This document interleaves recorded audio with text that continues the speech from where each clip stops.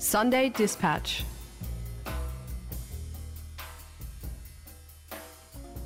You're listening to the Sunday Dispatch on FBI Radio 94.5.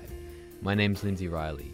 Each episode, we're going to be taking a closer look at news stories from around the world and at home, their social and political complexities, and often examine the way that they're covered in mainstream media. On today's show, we're talking about COVID vaccine access and inequality. Much of the discussion about vaccines here at home has been mostly criticism over government purchasing deals and the like. Yet while most of us have been lucky enough to receive our 2 or more doses, millions of people in large parts of the poorer regions of the world are still waiting to be fully vaccinated. It's easy to look at this widening vaccine gulf as just another trademark of the global inequality that exists in our times, but I think this somewhat minimizes the fact that it wasn't a foregone conclusion. Decisions were made during the pandemic about who would receive vaccines and who would profit from them. Joining us today for the Sunday Dispatch is Peter Maybarduk. Peter is a director of Public Citizen, an organization fighting corporate power in Washington, D.C., who has written and talked extensively about vaccine inequality and justice. Peter, thank you for joining us this morning on the Sunday Dispatch. It's great to be with you. We're going to get into the specifics of things like intellectual property and international laws and governance soon. But to start off, I want to make sure that we don't lose sight of the scope of the crisis faced by what's really a large majority of the world. So, Peter, how bad is this crisis of vaccine inequality at the moment?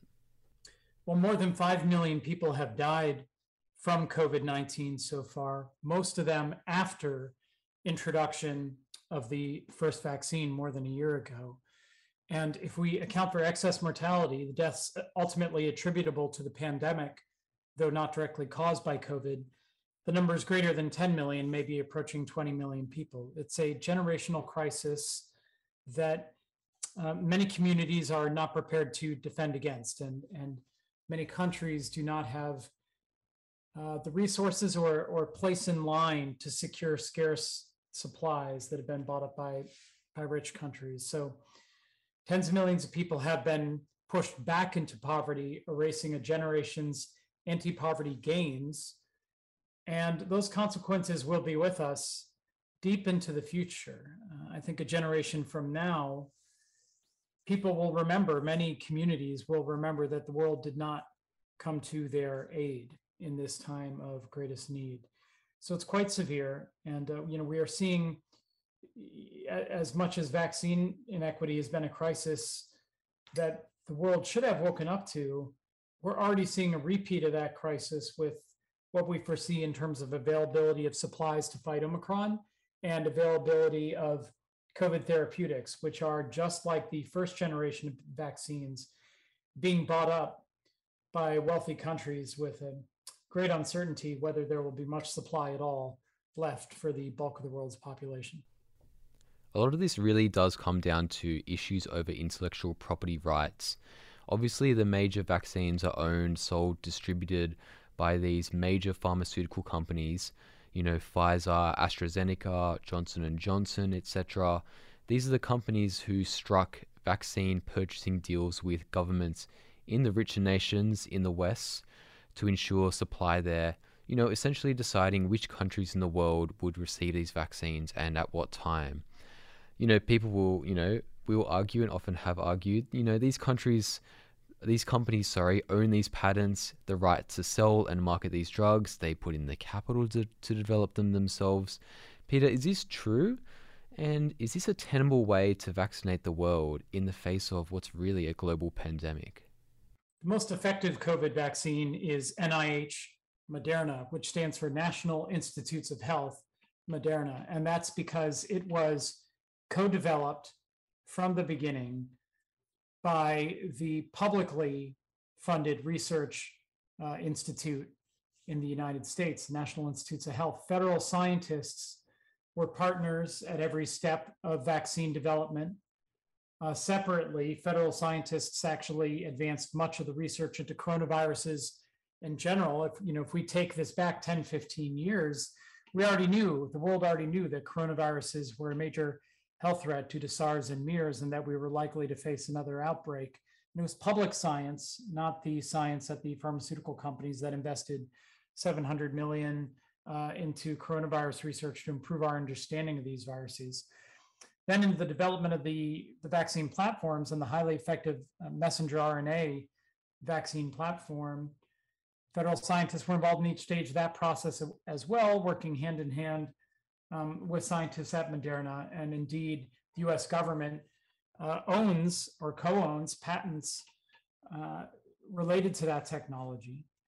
Then in the final stage of development, the scale up and scale out from sort of an incubator technology to a vaccine produced at scale last year, that project was 99% funded by the public. So this really is the people's vaccine. And that's just one example. All the leading vaccine candidates benefit in one way or another from public funding. Pfizer likes to say that it didn't take any money from Operation Warp Speed, but its partner, BioNTech, did take $450 million from the German government to get its technology online. So in each case, the leading vaccine candidates have, as is true of most pharmaceuticals, have been collaborations of public and private science, public and private investment. But the devil's deal, the devil's bargain that we have all made is that our governments largely give the pharmaceutical companies the right to exclusively control the technologies once they've been developed and prepared for market. And that has catastrophic consequences in that we are not large, by and large, the public is not determining issues like pricing or sharing or the licensing of technology globally. So instead of an information commons that we could use to accelerate vaccine science and produce at scale as quickly as possible with as many manufacturers around the world as possible, instead we are very much outsourcing the global vaccine response to corporations' profit motive. But it means much less responsible stewardship. And the companies also have an interest in keeping the technology secret because they want to sell the next product based on similar technology. And so that means they aren't actually maximizing manufacturing possibilities today because they're signing deals with contract manufacturers that will prove safe and lucrative for the company rather than beneficial for the global pandemic response. On this possibility of shared knowledge, more than 100 countries in the global south, including some of the bigger players like South Africa and India, have been fighting for well over a year for a temporary emergency waiver of these property rights. I believe the acronym is called TRIPS, the TRIPS waiver. That would allow them to gain vital access to information, allowing them to develop vaccines domestically in their own countries. But governments across the West have routinely come out against any such waivers. Notably, the European Union and Australia voted against any such suspension.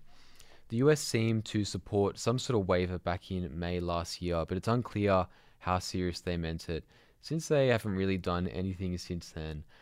Peter, why are countries in the West blocking such waivers? It's not like the pharma companies themselves are there in the World Trade Organization, blocking them. So why are these countries doing it? Is it corruption, ideology? Do they not just care? What's the reason? I think some of the wealthy governments have deeply internalized pharmaceutical company interests as their own, and see pharmaceutical companies as partners, bringing profits home, and just are largely deferential to this monopoly-based pharmaceutical business model, very hesitant to cross it. And that is a travesty. I mean, a generation ago, in the context of HIV/AIDS, the monopoly control of AIDS drugs cost a great many lives.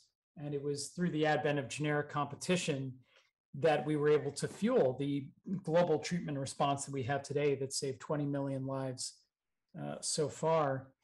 And we hope that governments will have learned some of that lesson, but this reticence to waive even just the World Trade Organization's rules, which require countries to adopt these 20-year monopolies on pharmaceuticals,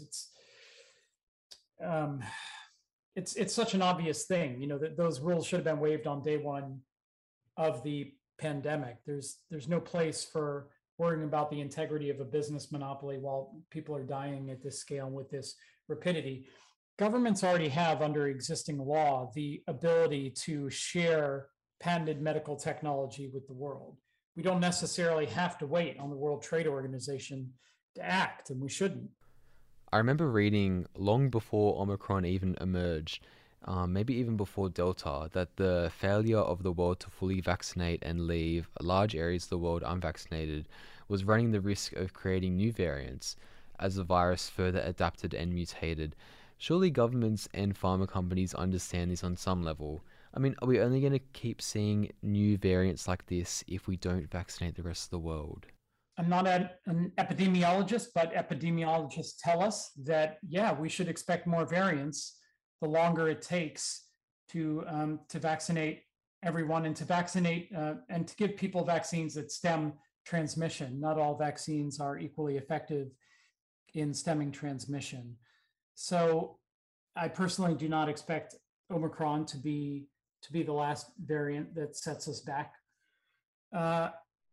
I do think that governments and pharmaceutical companies understand, and even on varying levels care that the world be vaccinated as quickly as possible. But it's a problem of governance and responsibility and imagination and and some of the sort of soft corruption that you're describing. Wealthy governments have done small things for the world in terms of small dose donations and small financing commitments for developing countries, but they primarily see as responsible the protection of their own citizens, which has left a massive gap. It means no one has taken responsibility really for vaccinating the world, not at the kind of scale that would be possible. For example, if we were to think of this as a war mobilization effort, you would see a vastly greater mobilization of resources and technological and political capabilities in a short period of time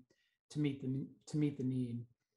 And we just haven't seen that. And I think it will have many of us asking questions about how our systems of governance and corporate responsiveness are structured for a long period of time. Peter Maybarduk is Director at Public Citizen. I'm going to link on the programs page on fbiradio.com some of the great research and campaign work that they're doing around global vaccine equality, as well as some links for further reading. Peter, thank you for joining us on the Sunday Dispatch. Thanks.